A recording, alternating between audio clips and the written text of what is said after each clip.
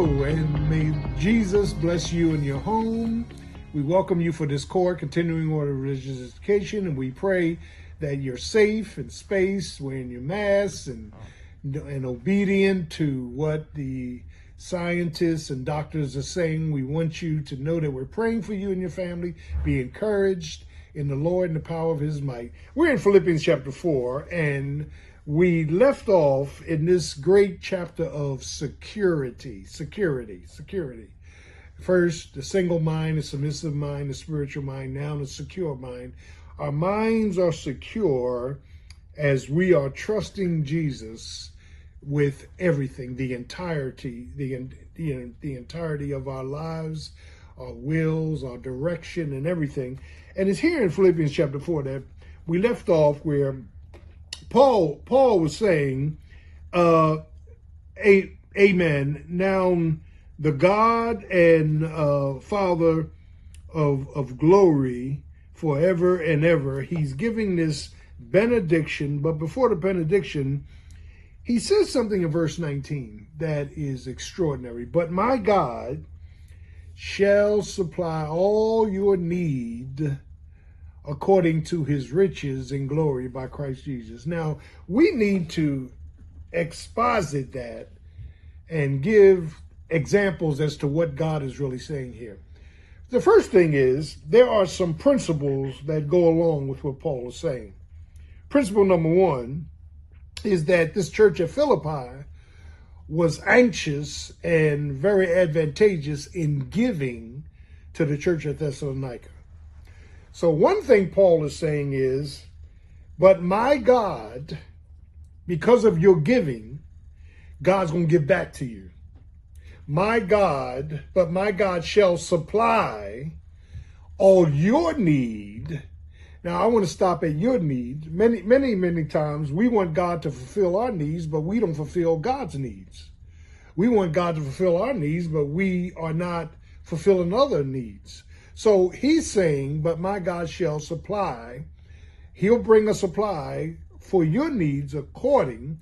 And I want to stop, pause, and park, because the principle that's in Galatians 6, there is a precept, there's a principle, there's a percentage implied in Galatians chapter 6, where when it talks about giving, it talks about the precept is, as you sow, you're going to reap.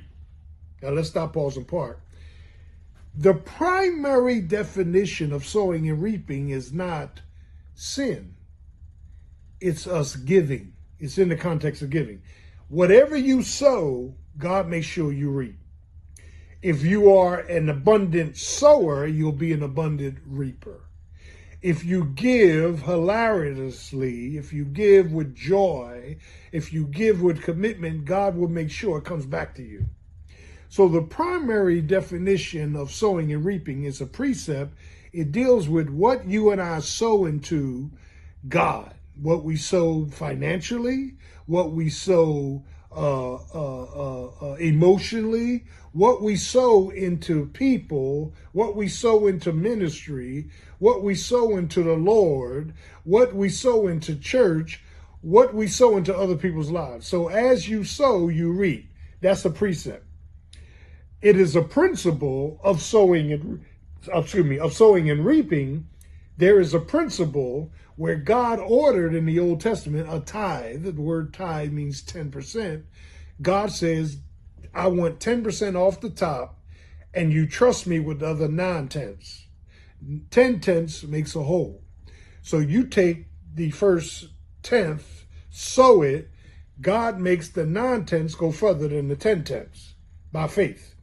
So it's not only dealing with money, it deals with ministry. What are you sowing into ministry? What are you sowing into people's lives? What are you sowing, amen, into the church? What are you sowing in the name of Jesus?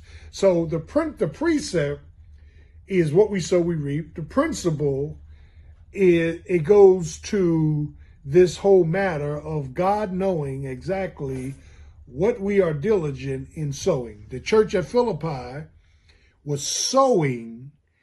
The church of Philippi had been sowed. They were sowing into the ministry of the Thessalonians a lot of giving and a lot of grace, and they were helping them out because they were a very poor church.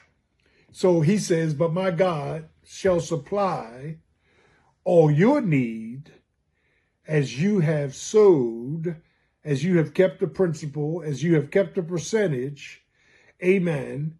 And God is going to sow back to you what you sowed. Now, or he's going to let you reap what you sow. So when I think about sowing and reaping, now I have reaped things from my flesh that I sowed in the world. I have reaped things back, amen, as a result of my sin and my separation and all of my, sinister living. I have reaped a lot of that, and I'm still reaping it.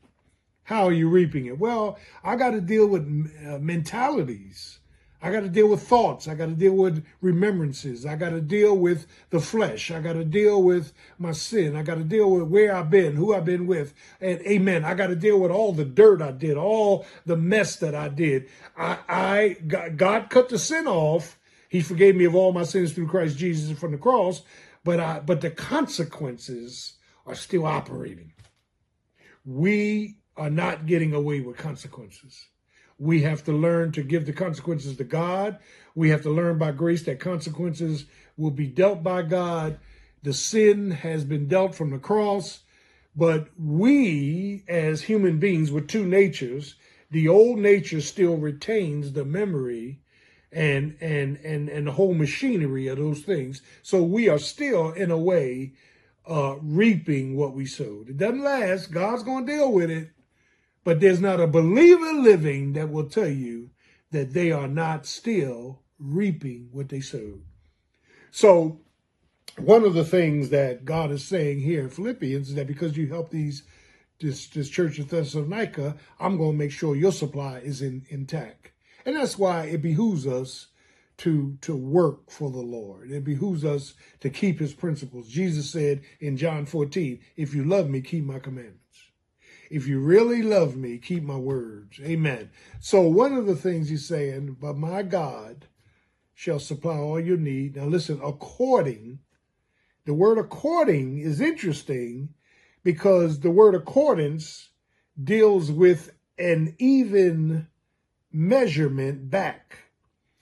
That my God will supply all your needs according to what you have sowed, according to what's in your heart, according to what's in your mind, according to what's in your will, according to his riches that's in Christ Jesus. So we're not just working because we gave church money.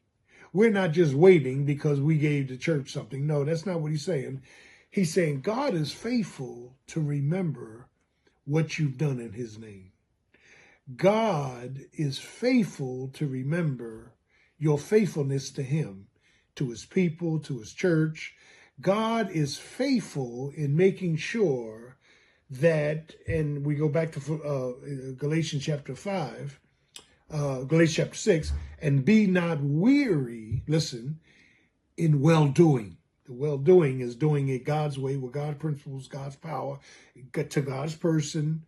Amen. And be not weary in well-doing, for here it is, in due season. The phrase due season means God has a payment date. God has a date of deliverance. God has a date by which he's going to bless you for blessing him. For in due season you shall, here it is again, reap. That's what's growing back up from what you sowed. If it's conditional, you faint not.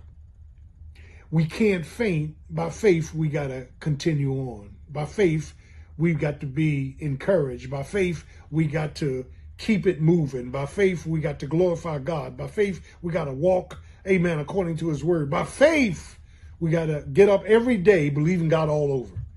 Every day you get up, your faith starts all over. For his mercies are new, Jeremiah said, every morning, great is thy faithfulness. So this morning when you got up, God gave you a whole new, amen, batch of faith. He gave you a whole new trust. He gave you a whole new treasure. Amen. If you faint not, we can't faint.